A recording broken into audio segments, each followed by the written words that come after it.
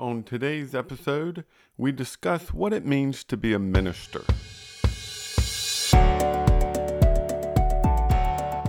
In our churches, we love to use big words. We obfuscate our pedagogy through superfluous grandiloquence, manifesting hubris instead of demureness. See what I mean? Inconceivable. While I might have a speech impediment, I certainly do not want to have a preach impediment. These get in the way of God's message reaching our hearts and minds. Let's dig through those big words and learn something incredible. Before we get started in today's topic, let me remind you to go and check out EdenHollow.com. This is a company I started to start publishing some Bible study guides and spiritual books, but we're starting to branch out into some fiction and even talking to some other authors. We'd love to have you check out what's going on at EdenHollow.com. Now let's jump into today's episode. As a Christian and preacher, I have been blessed over the years with wonderful relationships. Different men who have stepped in and influenced me and helped me to become more than I would be on my own, for sure. And they've challenged me in ways that I probably would not have developed had I not had these relationships. Sometimes that comes in the form of just hanging out and having fun. Sometimes that comes in the form of deep Bible discussions. And other times it comes in the form of being rebuked. And when you got men like that in your life who can challenge you and rebuke you and help you become better than you are, you hold on to those relationships. Today, because it's my 50th episode and I wanted to do something a little bit different, I decided to talk to three of these men. I have with me today Terry Francis. He and I worked together for several years up in the Memphis area and have developed just a great friendship over the years because of it. And I have Keith Stonehart with me. We've worked camp together over the years, and we have developed a relationship where we've made each other better people. Then there's Edwin Crozier, who is such a diligent Bible student, and I love sitting at his feet and hearing what he has to say about different topics. All three of these men have been on my podcast before, and I encourage you to go back and look for those episodes. But today, we've gathered together and we're going to talk about being ministers. I'm probably going to do less editing on this particular podcast because I kind of want you to hear the banter and the relationships that we have shared through the years. And you'll hear that in some of the ways that we laugh and joke around, but also in the way that we always come back to Scripture. I think you'll particularly enjoy this. So let's jump in. Thank you for joining us on Preach Impediment. We're going to talk about ministry today. And as a 50th episode extravaganza bonus fun time, I decided to interview three of my favorite people. So Terry Francis, Keith Stonehart, and Edwin Crozier. And we're going to talk about ministry. Terry, how would you define ministry? Oh, well, I guess I was expecting Edwin, the linguist, to start us off because he's Mr. Greek and English and all that kind of stuff. I just define it as service. I'll go ahead and throw this can of worms out there. I've always kind of tried not to call myself a minister simply because everybody's supposed to be one. And I think sometimes that causes maybe a different kind of approach to this because Ephesians 4 tells us that it's our job as preachers to equip people for the work of ministry. I mean, just in a generic sense, ministry is just service to other people. And I think that's something that all Christians have a responsibility to do, not just the guy that's, been asked to work with that church. All right, Keith, how would you define ministry? Ministry was one of my favorite industrial metal bands of the 90s. Fantastic. There you go. Done. Done. We're done. What more needs to be said? No, that's it. No, it's work. I don't look at it. When we use words like work and labor, and that usually has a negative connotation that goes with it. But I've always looked at it as something that you do heartily. And if it's something I like to do, I do heartily. And so it's work, but it's a good work. Okay, Edwin, what's your definition? The basic definition is service. However, we do find in the New Testament that the word is used in a couple of different ways. For instance, in Acts chapter 6, we find it used in two ways all at once. the verb and the noun, as it's talking about the deacons, or at least I think they're deacons. Some say they're just proto-deacons, however you want to view that.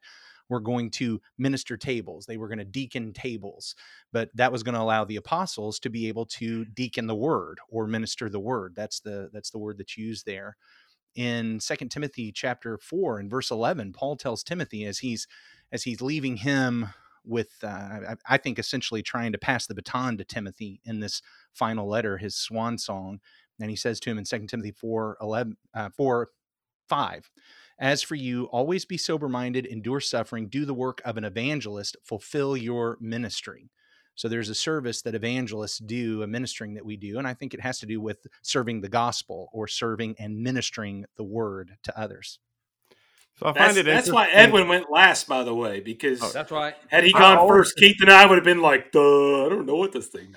I always save the best answer for last. So I find it interesting. Edwin uses both Acts 6 and 1 Timothy 4. And the reason for that is Acts chapter 6, you've got the description of the men who were chosen for that job of serving tables.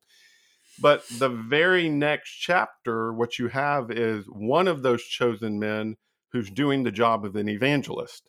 Later on, when you have Philip come back into the story in chapter 8, he's doing the work of an evangelist. And later on, he's called Philip the evangelist. Yeah. And it's interesting to me that, while we have this word serving, and like you said, the verb and the noun form there in Acts 6, two of the men that were chosen, we see also serving as evangelists.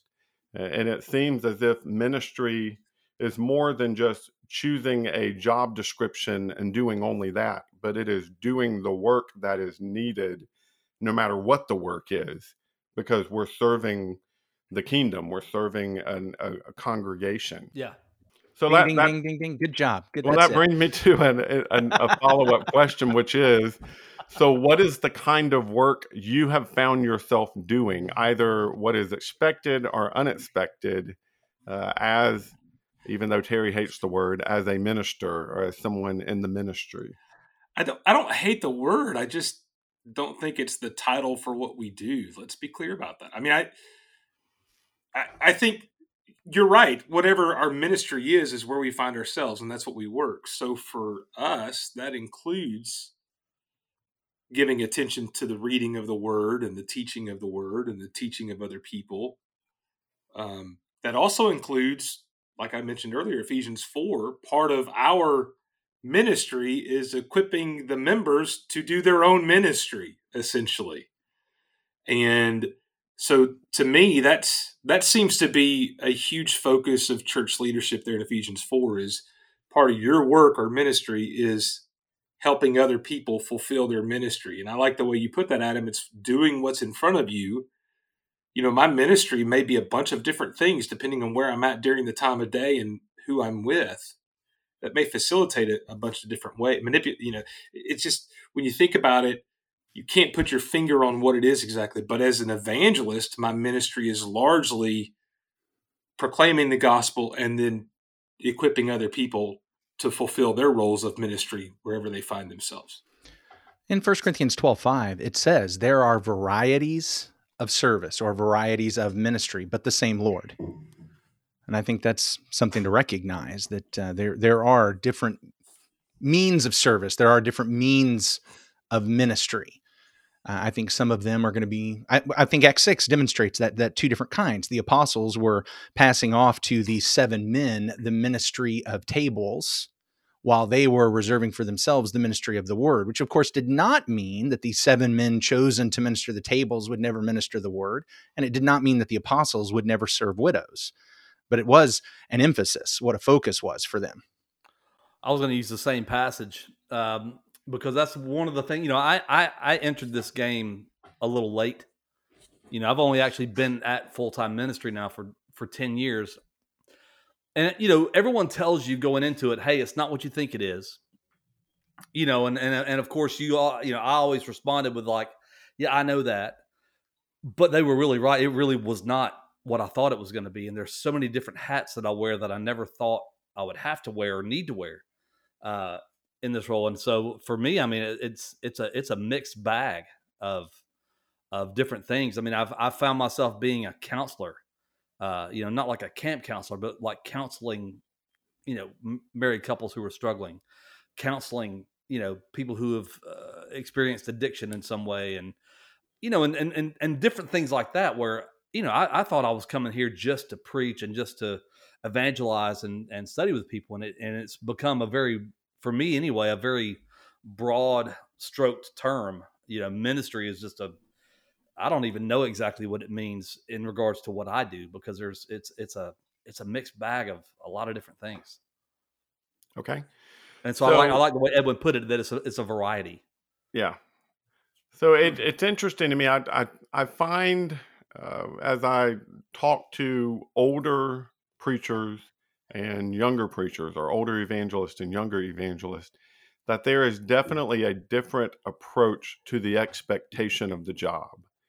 A lot of the older preachers that I know tend to really focus on meeting the need in front of them, as we talked about earlier. And a lot of the younger preachers that I know very much focus on the job description they were hired to do. And if it's something outside of that job description, that's not their work. Or oftentimes what gets said is, well, that's not my forte. And I've found that to be, I don't want to be disparaging at all. I mean, obviously there are exceptions to those rules. There are plenty of older preachers who only do what they have to, and younger preachers who are enthusiastic to do anything. But there has to be this sense of, this is more than a job. This is the serving of a kingdom. This is the serving of a God who expects the best out of us. Would y'all agree with that? Absolutely. I have even said at times, I have had to define limits for myself. Right out the gate, I basically answered any call that came my way for help, whether I was qualified or not. And thankfully that it never got me into any situations that I wasn't able to handle. But there came a time where I had to actually say, hey, listen, I'm not qualified to help you with this situation, but I can point you in the direction of someone who can, and actually get someone who's actually qualified or educated in that way to help this person. A lot of mental health things. I had a young lady come to me one time that was cutting herself, and I'm not equipped for that. I mean, I can be there to listen, and I can give encouragement, and we can go to the Psalms and Proverbs and look for wisdom and that sort of stuff. But at the end of the day, I'm not a therapist, and so there definitely came some moments where I had to say, that's not my forte. Usually I respond to that statement by like, hey, forte is a car. But whenever I've actually had to say that in my own right, and say, listen, I'm not qualified to help you in this way. We need to get someone else involved. And that's always uncomfortable, and it's humbling in a way, because it does make you realize your limits. I also, let me say this, I think part of why a younger generation of preachers, at least in some cases, are reacting that way is because in some circumstances I know of personally, the church has probably two clearly defined roles. I don't want to totally defend them, but I do want to defend them a little bit. I mean, I know of stories where guys that were younger than us took the traditional approach of just doing what came in front of them and actually were reprimanded and told, that's not what we hired you to do. You were hired only to do this. And Adam, when you and I worked together, we enjoyed our time, but we didn't get the most out of our work. I think partially, and I was part of this planning, that we probably overstructured that relationship to a degree and confined you to a specific role that as we moved through there, we didn't realize that role was actually going to need to change. That sometimes our court, I don't want to get off on a tangent, but sometimes our corporate approach to the church puts guys in boxes and develops that mentality, rather than years ago. I think part of the reason why guys a lot older than us just did whatever was in front of us is because they were supported to just do whatever happened. Now, I think there's probably a balance in between those two things, because I think one of the things that did happen a long time ago is that was the only guy ministering in a lot of cases. He was the only minister. And I think part of our job is to get everybody ministering in their way and their work. But at the same time, I do think part of the issue there is, if we approach this corporately, then we're going to raise a generation of corporate preachers who won't go outside of their defined box, and largely because they've been told not to very clearly. Don't do that. That's not your job. Don't take this sister to the doctor. Get somebody else to do that. You have a defined role. That's not in your definition. It takes a little bit of balance and some wisdom that takes some time to develop, and from experiences. You know, the old serenity prayer, God grant me the serenity to accept the things I cannot change, the courage to change the things I can, and the wisdom to know the difference. So I think there's a great deal of wisdom here in Acts chapter 6. We see some division of labor. These 7 men are set to minister the tables, so the apostles can minister the word. But as you pointed out earlier, Adam, in the very next chapter, Stephen is ministering the word, and later Philip is ministering the word. So on the one hand, if the apostles had come in and started kind of taking over the ministration of tables, they wouldn't have been doing their work. At the same time, if apostle is ministering the word to a widow and discovers she's in need of something else, and he's, hey, I'm just real sorry. That's for those 7 men. I'm not going to do that right now. That would, of course, be folly. And so I think there is some balance here and some wisdom to recognize that there are some times when I need to say, well, that's not my job. The person whose job it is needs to do that. There are other times when I need to say, oh, the need is so great that whether it's my job or not, I'm going to do it. And so it may not be my job to tighten the bolts in the bottom of the ship, but if there's water coming through the leak, water coming through where one of those bolts are, and I don't tighten it because that's not my job, that's going to be a problem. Yeah. I think the problem is if you make your effort as the evangelist to only look at the bolts, like if that's your job, is to sit there. And I think the approach to the work I've tried to take is I got a job, but if I'm here and the baptistry's leaking, I'm not calling a deacon to come empty the baptistry. I go empty the baptistry. You handle what needs to be handled in the moment and at the time. And if there's times to defer that to somebody else, because here's the other side of that. If we take on everything, we are not equipping anybody to do ministry because we're not giving them any opportunity. So part of that has to be saying, hey, the baptistry leaked. I turned it off and pass that off to that guy. Let him do, that we have a deacon over that. Let him serve. That's his role. Don't take that from him. So there is a balance, like Edwin says, to know when it's time to hand it off. But when the emergency arises, don't go, hey, I hate that. We're just going to let the building flood because I got to study and pray. Right. I mean, I think we all see that. So at my congregation here in Lutz on Livingston Avenue, we actually, I think, do pretty well between our deacons and our evangelists. We have deacons who keep up with our widows, who keep up with members who have needs. They will establish meals to be made for people. They will establish visitations when visitation schedules when people need to be visited. They'll pick up people for rides. They'll go to the store and buy things for them.